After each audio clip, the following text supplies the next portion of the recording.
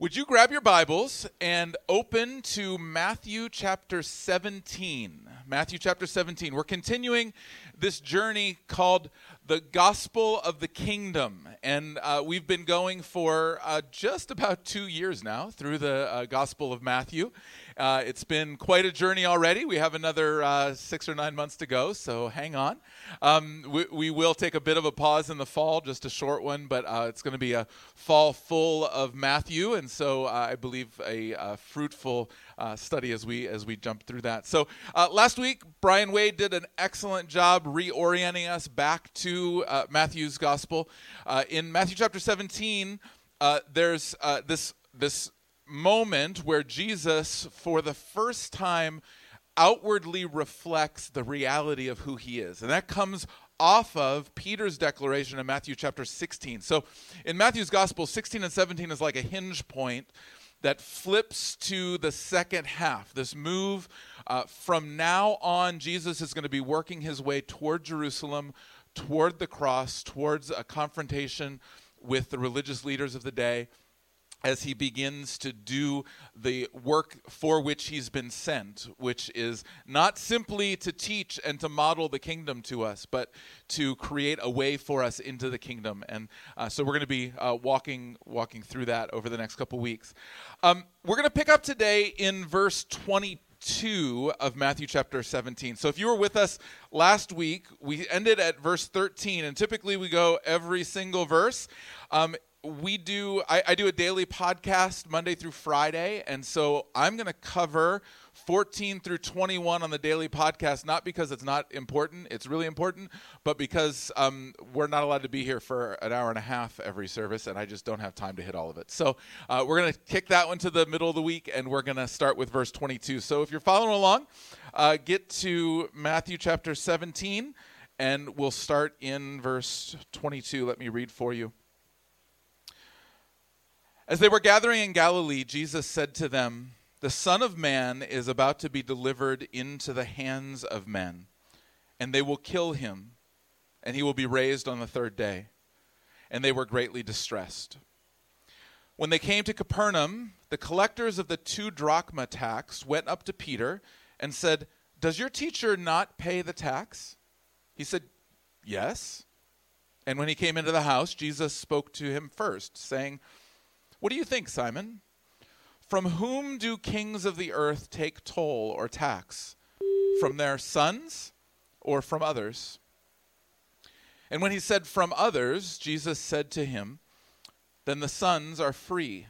However, not to give offense to them, go to the sea, cast a hook, and take the first fish that comes up. And when you open its mouth, you will find a shekel. Take that and give it to them for me and for yourself." This is God's word. Would you pray with me? Jesus, as we come to your word, help us to be people who are open to what it is that you're telling us by your Spirit. Shape us by your truth. God, would you direct our paths? And would you open our eyes to the reality of your kingdom at work in the world around us? I pray that you would guard my words, that they would come from your Spirit alone, that the words that come from my flesh would fall to the ground and be forgotten. But the words that come from your Spirit this morning would penetrate our hearts, transform us, make us different people because of your truth. May your kingdom come, and your will be done on earth as it is in heaven. We pray in Jesus' name. Amen. Amen. So I feel like I say this a lot in the Gospel of Matthew, but this is a weird story. This is a short but really odd narrative of the life of Jesus. It's only found in Matthew's Gospel, and I thought it was important for us to dive into it to try to understand why it is that Matthew put it there, because it's so odd. Dr. Tim Mackey, when he was speaking of this story, called it a story of death and taxes, and I think that's about right. Maybe you have heard the quote from Benjamin Franklin. Right after the framing of the Constitution, Franklin wrote that the Constitution had an appearance that promises permanency, but nothing is certain except for death and taxes. That is very much the world that we live in today. Whether you come from the left or the right, or you can't tell your left from the right, it's a world that we live in where nothing seems to be certain but death and taxes. So what do we learn from this story? How do we step in to a story like this? Well, I'm more and more convinced that it's a vital story for us in this moment. And so let me try to unpack that. I want to walk through the story itself, first under the heading of a tense story, because whether you read it as you listened or not, this is a very tense moment. And then that story has a very odd resolution. So we're going to look at a tense story and an odd resolution. And then ultimately the application under the heading of identity and freedom. I think that's really the heart of what Jesus is teaching us about identity and freedom. So a tense story, an odd resolution, identity and freedom. So we pick up with Jesus reiterating to his disciples his death. So he says, the Son of Man is about to be delivered into the hands of men. So the question is, who are those men? He's referencing back to someone. Who are the men that Jesus is talking about? Well, if you go back to Matthew chapter 16, verse 21, he's going to lay it out really clearly. He says, it says in Matthew 16:21, from that time Jesus began to show his disciples that he must go to Jerusalem and suffer many things from the elders, the chief priests, and the scribes. So Jesus names names, right? He said, these are the people, the elders, the chief priests, and the scribes. These are the ones that are going to be trying me and ultimately killing me. And he references that at the beginning of this story. So they've just come off of the Mount of Transfiguration. Peter, James, and John have seen with their eyes the glory of the Messiah among them, God with us. As they come down, Jesus makes this declaration, I will be delivered into the hands of men. And they know that those men are the elders and the scribes and the chief priests, who are both the rulers of Israel and, important for our purposes, the leaders of the temple, which is central to the life of Judaism for Israel. So the elders, the chief priests, and the scribes are who Jesus is talking about. He says, I will be delivered in the hands of men. I'll be killed. On the third day, rise again. And Matthew records they were greatly distressed because the disciples always seemed to miss the rise again part. They were like captured by the kill part and missed the rise again part. And so they're just weighed down by the reality that Jesus is going to die, and they don't understand it. It doesn't make any sense. They go from there to Capernaum, which is Peter's hometown. And so it's very likely they were staying in Peter's house. And so when the collectors of this tax come, they come to talk to Peter, the man of the house. They come to have a conversation with him. And they ask about this 2 drachma tax. Now, important to get, this is not Matthew's kind of tax collector. Remember, Matthew, the author of this gospel, was a tax collector prior to following Jesus. That was a tax collector on behalf of the Roman Empire, a civil tax. This is a different thing. This is the temple tax collected by Jewish people for Jewish people. So this is this massive complex in Jerusalem, the temple, the center of all of the nation of Israel. It has to run somehow, and it's run with this tax. So every Israelite every year pays 2 drachma, and those 2 drachma go to the employment of, I'm sure, the priests, but also like the Levites who are wandering around. I bet there's a big grounds crew. Somebody's got to cut the grass, right? Or whatever it is that they're doing. Goes to all of that stuff, everything that goes to the running of the temple. But beyond being a practical tax, this has, by Jesus' time, become a bit of a religious political statement. So those who paid the tax were in support of the Jewish authorities. Those who didn't pay the tax did so either because they felt like they were a teacher, a rabbi. There were rabbis that were excluded because they saw themselves at equal with the Jewish authorities, or because they were rebelling against the Jewish authority. They were unwilling to pay the tax. So by this time, if you've followed along the Gospel of Matthew, Jesus has had lots of run-in with the Jewish authorities. So he's run into them about the idea of fasting, about the idea of the Sabbath, all of these central tenets of Judaism. He's had these clashes over these finer points of the law with the leaders of Judaism. Now, he makes the statement, the Son of Man is going to go to Jerusalem and be handed over to these men, the elders, the chief priests, and the scribes. And just at that time, Matthew records the leaders of the temple sending these people to come. I picture two people coming like Mormon missionaries. I don't know if that's true or not, but that's what I picture. I picture them coming in little pairs, and they're coming backpacks, and they're coming to like collect the tax. That's just what's in my head. And so they come and want to collect the tax from Jesus. There's already this tension. It's almost like, imagine there's this ascent to power, and like in our nation, we're coming towards an election, so there's two different parties. It's almost like Jesus is like this third-party long shot that's gaining power, but he's gaining power in all of the margins, not in the, he's not going to D.C., he's not going to the big cities, he's gaining power in all of the margins, and all of the, like, the main powers are looking at him like, what's going on? Like, what's happening here? That's the ascent of Jesus. And then these guys come to Peter, and they ask the question in a way, it's tough to get in English, but it's a phrase that is begging a positive answer. Like the English equivalent would be, your teacher pays the tax, doesn't he? Something like that, where they'd be saying, like, of course the answer is yes, right? Your teacher pays the tax. And Peter, of course we don't have inflection. I so wish that we could hear what Peter said, because I don't know if he was like, yes, he pays the tax. My bet is he was like, yeah, he pays the tax, right? Because we know that Peter is not beyond lying to look good in front of people. We're going to see him do that here in just a couple chapters. So my bet is he has no idea. He doesn't have any clue. He could have. He's been with Jesus long enough. He may have seen Jesus pay the tax in the past. Who knows? But he says yes. I picture it with a bit of uncertainty, because then he walks into the house. There's this tense moment outside where he's on Jesus' behalf in this confrontation with the ruling authorities. And as he walks in, Jesus breaks the ice, right? It's so great because we don't know. Does Jesus just know what happened? Did he hear outside? We have no idea.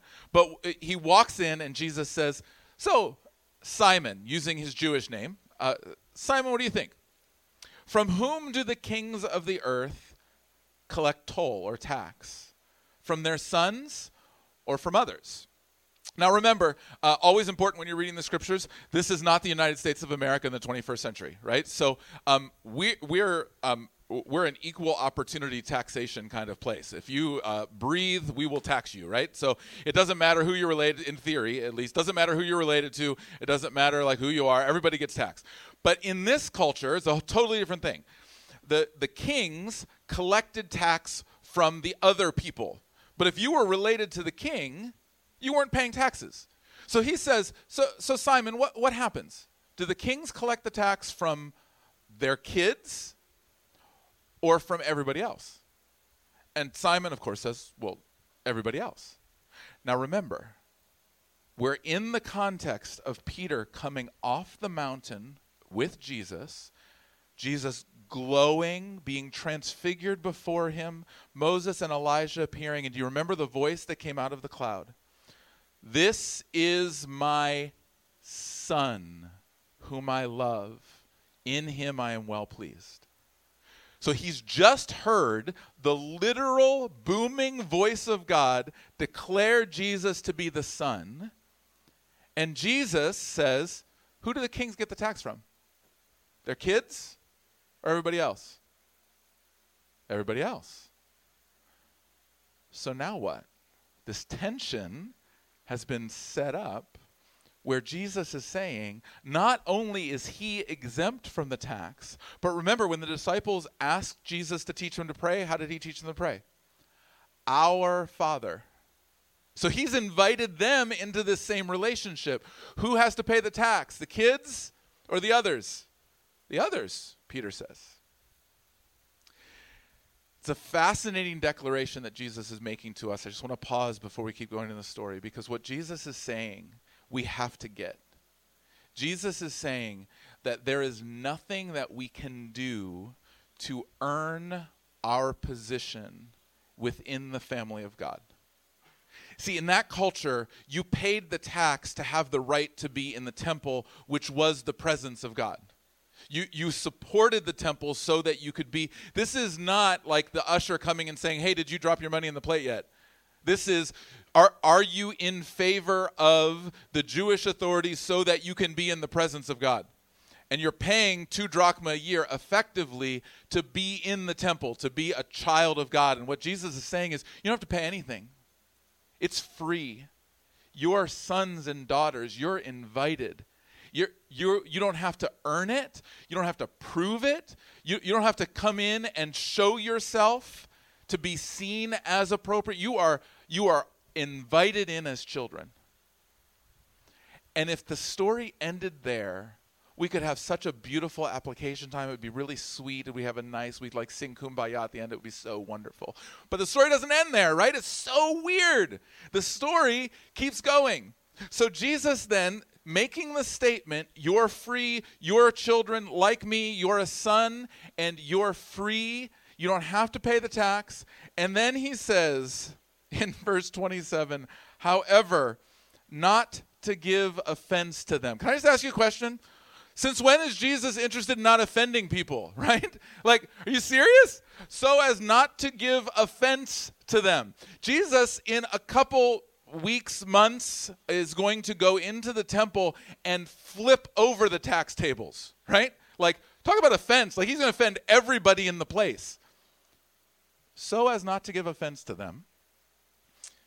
So instead of refusing to pay the tax, Jesus reaches into a pocket and pulls out a coin, right? No, he has to make it even more complicated. There's this weird, like, pseudo-miracle thing. We don't actually know what happened. He says to Peter, go catch a fish. It's the only instance in the entire Bible we have of fish. Lots of fishermen in the Bibles. Single-line fishing. This is the only instance we have of single-line fishing in the entire Bible. Throw a line in, like he's out, like, I don't know, fly fishing or something, whatever he's doing. Pull in the fish, open its mouth, and the first one's going to have a shekel in its mouth, worth 4 drachma. You'll be able to pay for you and for me. We have no record as to how Peter responded to that. Did he go catch the fish? Is that what Jesus meant literally? Did he pull? Fish eat shiny things. That's biological, so we know that happens. Maybe there are instances of fish having very valuable things in their mouths. It's weird. Like, did Jesus mean go catch a fish and sell it for a shekel? Did he mean go, like, literally pull the first one out? I'm going to do this miracle. Certainly he's capable. If he can raise dead people, he can put a shekel in the fish's mouth, right? Like, it's this weird story. But Jesus, in the end, pays the tax, is the inference, the tax that is going to the authorities that will ultimately kill him. Don't miss that this story started with Jesus saying, I'm going to have a confrontation with the leaders of the temple who are going to kill me. Will you pay the tax to support the leaders of the temple? Right? And instead of saying no, even though he can, he says, go catch a fish, pull a coin out of his mouth, and pay the tax. Weird story. What in the world does this have to do with us? Well, let's try to dig into it, because I truly believe it has so much to say to us in our current culture. Matthew is making it explicitly clear to us that Jesus is acting out of his identity as a child of God. Explicitly clear.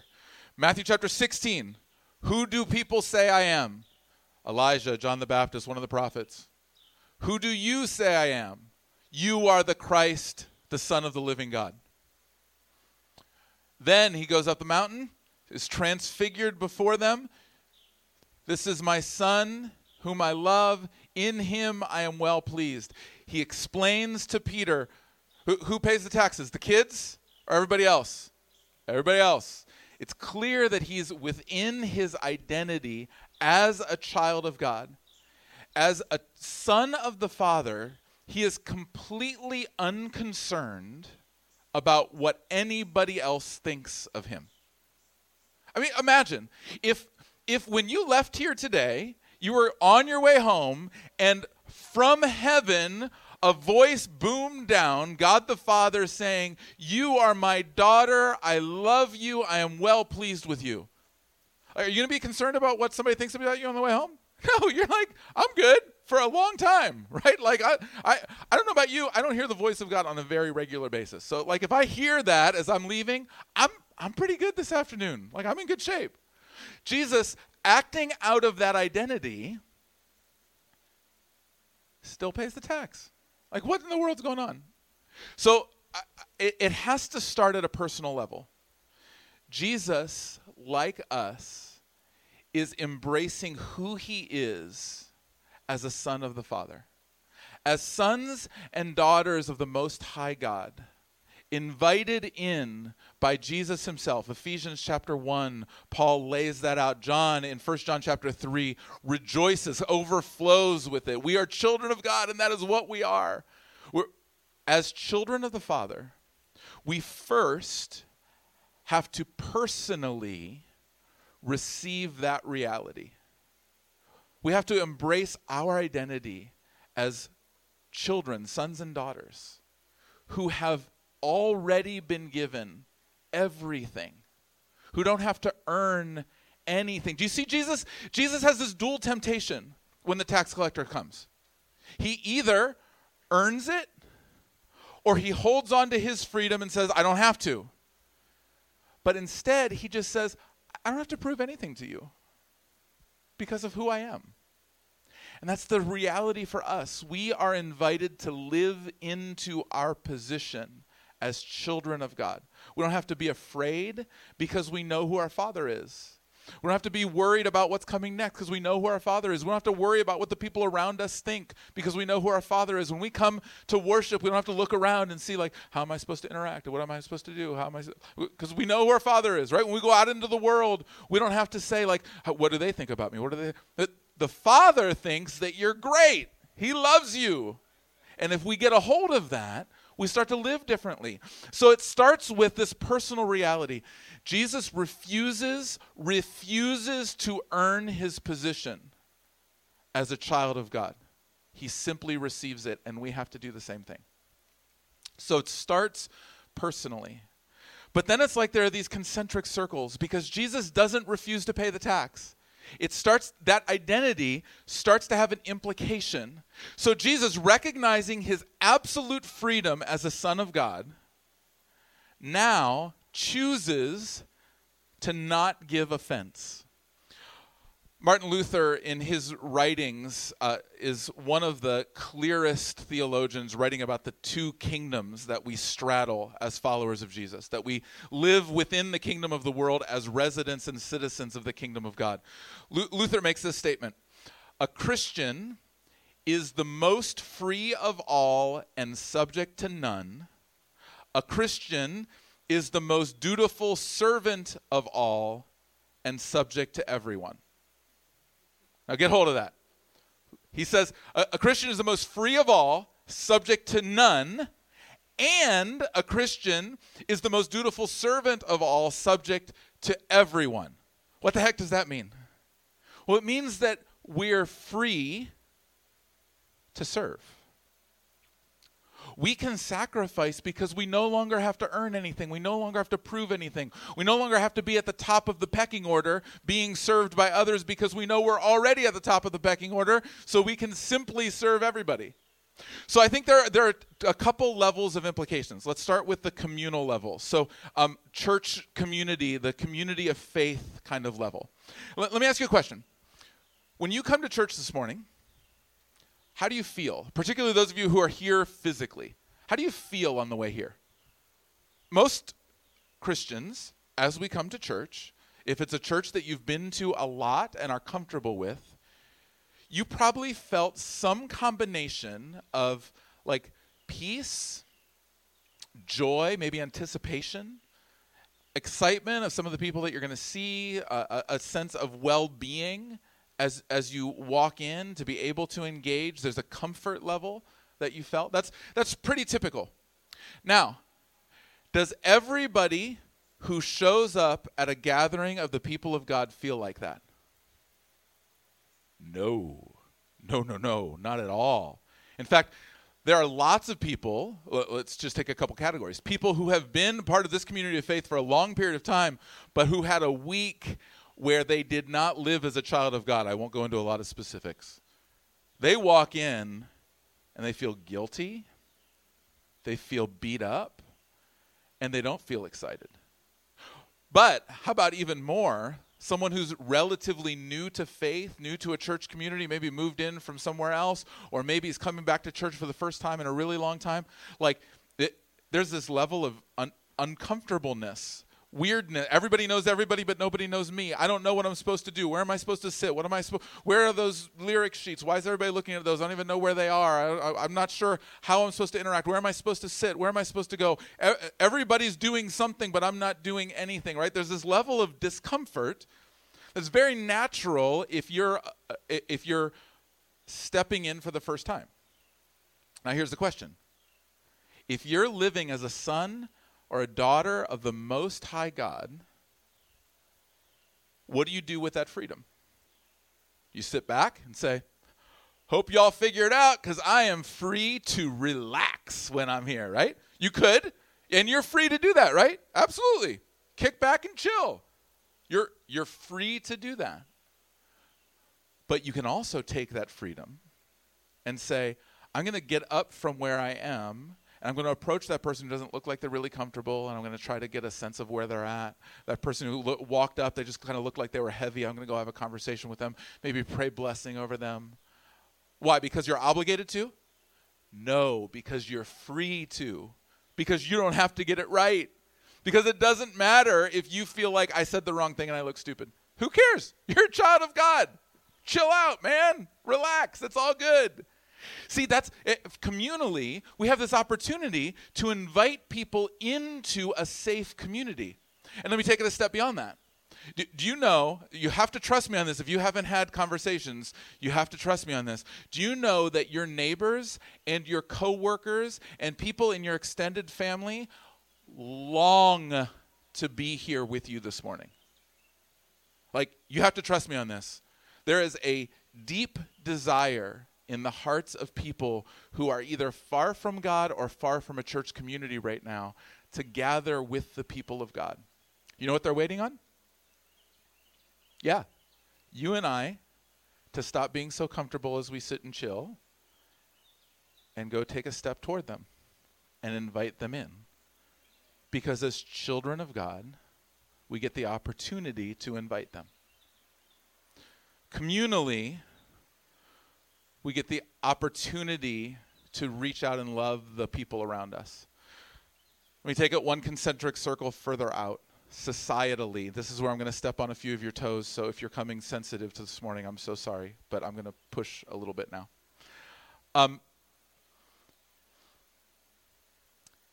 Why did Jesus pay the tax? He says it. Why did Jesus pay the tax? So not to give offense, right? But why then? Why, when he's going to flip over the tables and offend everybody later, doesn't he do it right now? N.T. Wright refers to Jesus in this moment as the grand strategist.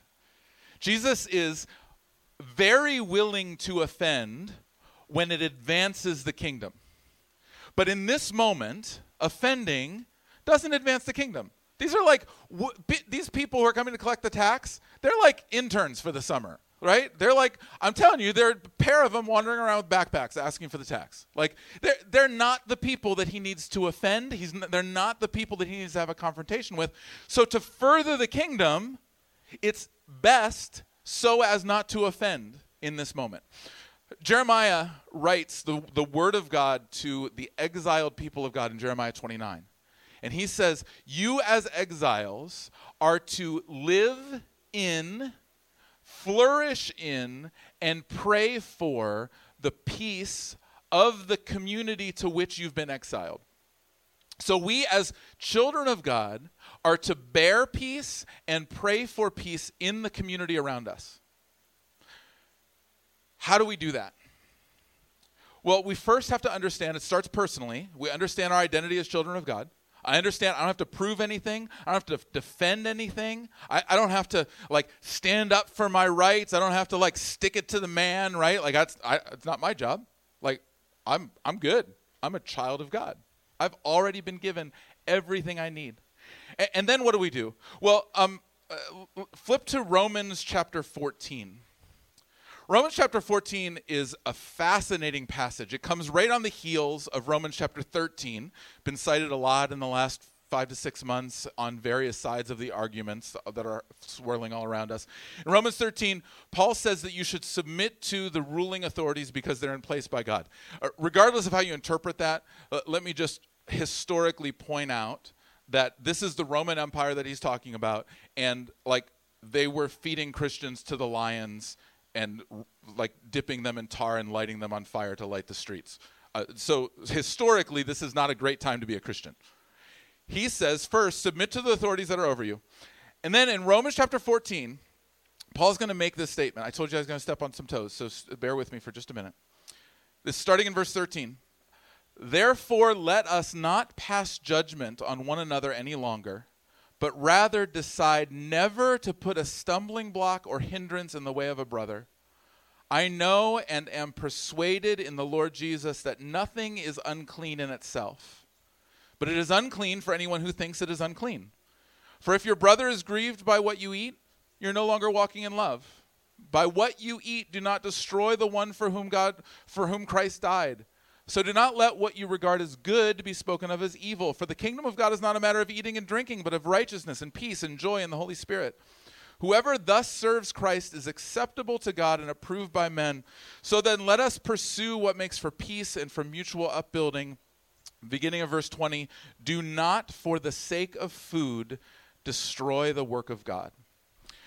This is parallel to a passage that Paul writes in 1 Corinthians 8 and 9, where he says very similar things about not putting a stumbling block in front of people. He's talking in Romans chapter 14 about food. He's talking in 1 Corinthians chapter 8 and 9 about meat that's being, maybe has been sacrificed to idols. Nobody knows if it has been or not, but it's good meat. If you know me at all, you know that food and meat are very close to my heart, right? I'm pro food, and I'm especially pro meat. I'm big on meat. That's great. And Paul says, this is a difficult passage for me. That's why I didn't quote 1 Corinthians. Paul says, I just wouldn't eat meat anymore if it helps my brother come to Christ. I'm still working on that, right? But he's saying, he says, look, the kingdom of God is of such great importance that my freedom is worth holding with an open hand, because do not destroy for the sake of food the work of the kingdom. Like, it's way more important than the food that you're eating. It's way more important than the right that you have to do what you want to do. So Paul says, do not, for the sake of food, destroy the work of God. Can I just substitute while I step on your toes a little bit more? Do not, for the sake of a cloth mask over your face, destroy the work of God. Do not, for the sake of large indoor gatherings that you believe you have a right to have, destroy the work of God. Do you see what Paul's saying? He's saying there's a place and a point in time and a moment where the kingdom advance means that we hold to our rights and we declare what's true. But there's a vast majority of the time where in order to be peaceful citizens that we are exiled into a community around us, we say, you know what, it's not that big of a deal. Societally, I'm deeply concerned that we're fighting for the wrong things. We're concerned about all of this stuff, and Jesus is saying, pay the tax. Like, go catch a fish. Like, it's no big deal. Because down the line, there's going to be an ultimate reckoning, and at that point, we'll deal with all that stuff. But right now, like, it's no big deal. Like, breathe. Relax. It's fine. Let me say it this way. Whatever the illustration is, Jesus is saying you are free to serve in order to advance the kingdom. That's the heart of the gospel. You've already been freed. You don't have to prove anything. You don't have to show yourself to be anything. You are already freed. So use your freedom to advance the gospel. Use your freedom to see the big picture in the world around you. Step into that reality. So how do we respond? Well, I think we must first nail down the personal reality of being children of God. None of this makes any sense if you and I haven't first believed that we're sons and daughters of God without any work on our behalf. We don't have to earn it. We don't have to prove it. We don't have to show anybody. We don't have to jump over a bar. If we don't first believe that, then none of this other stuff makes any sense. So it has to start personally. I have to truly believe, you have to truly believe that Jesus loves you and has given himself for you. Do you know, before the temple tax comes to get collected, Jesus talks about paying the tax? It isn't in a language that Peter can understand. What's he say? I'm going to go to Jerusalem. I'm going to be handed over to men. I'm going to be killed and on the third day rise again.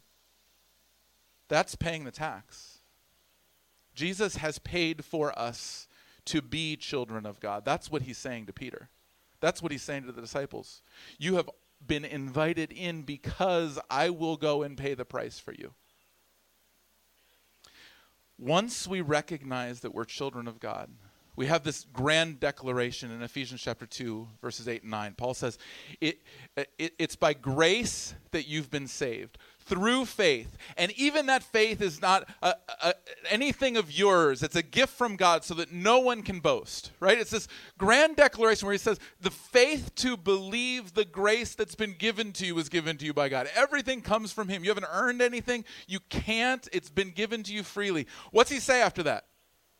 You are the beautiful workmanship of God, created to do good works, kingdom works, that I have planned in advance for you to do. So you and I get the joy of every morning getting up out of bed and saying, wow, what do you plan for me today, Dad? What do I have?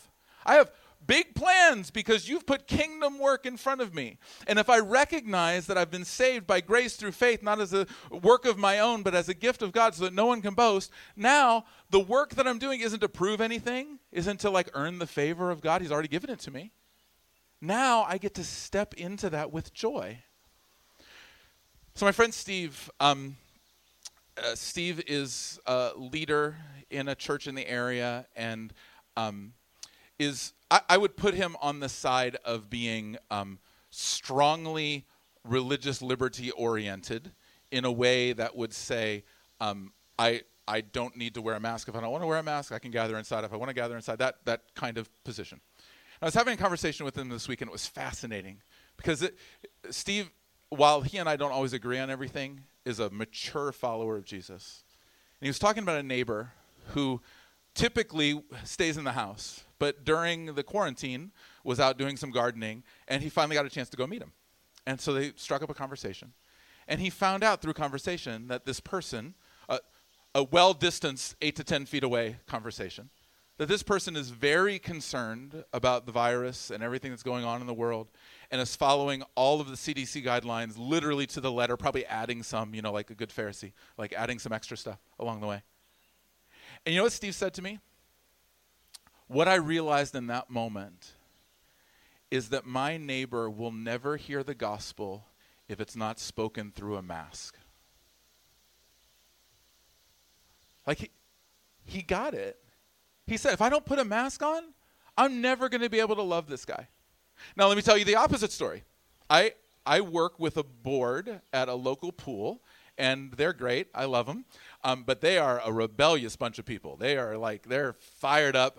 There's several of them that are definitely in the, I'm not going to put a mask on my face no matter what you tell me to do. They walk into every store in county without masks on. They just do their thing, right? And so for them, they're never going to be able to hear the gospel if I insist upon a mask while I have a conversation with them. Do you see? The point is not the piece of cloth. The point is not my right or my lack of right, my submission or my not submission. The point is the kingdom, and the point has always been the kingdom for the people of God. That's what we're called to step into. Paul says in 1 Corinthians 9, I have become all things to all people so that in some way I might save as many as that are possible. I'll just do whatever it takes. It doesn't matter. I'll do whatever it takes in order to love the people around me. Let me end here. I truly believe, and I believe it not just personally, but in conversations with dozens of people who are far older than me and have far more experience in the kingdom of God than I do. I truly believe that this is the single biggest missional opportunity of our lifetimes. We have an opportunity now that we may never have again before Jesus comes, and that we haven't had for probably 100 years. I wasn't alive after World War II, so we'll call it 70. It's an incredible missional opportunity. There are people, if you haven't had conversations, you have to trust me on this. I've had conversations with people that I never imagined I would have. People who were very resistant to having any kind of conversation about Jesus are all of a sudden wanting to know where we have church. Like they want to know what's going on. We can't miss the moment because we're trying to earn what's already been given to us. We're trying to prove what's already been given to us. Instead, we have to prioritize the kingdom. And so rest as a son or daughter of God. Rest in who you are. Recognize that it's all already been paid. And then, out of that freedom, go love the world. Help others to know. Show them the pathway. Through a mask, without a mask, close, far away, socially distanced, elbow bumped, whatever you need to do. Go love them toward Jesus, because we have an opportunity now that we may never have again. Let's pray together. Jesus, we long to see your kingdom come and your will be done on earth as it is in heaven. God, it's so hard for us to imagine that we are as free as the gospel declares us to be. It's so hard for us to understand that we don't have to pay the tax. So God, help us to believe it, to rest in it. By your Spirit, press it into our hearts. And then God, pry open our hands. Help us to release everything that doesn't forward the kingdom. Not because it's a right or wrong kind of question or that we should or shouldn't, but because it's not as important as the kingdom. And so help us to be people who step into the way that the kingdom is continuing to move forward. Do this, Jesus, we pray. Open our hearts to your reality. In your name, amen.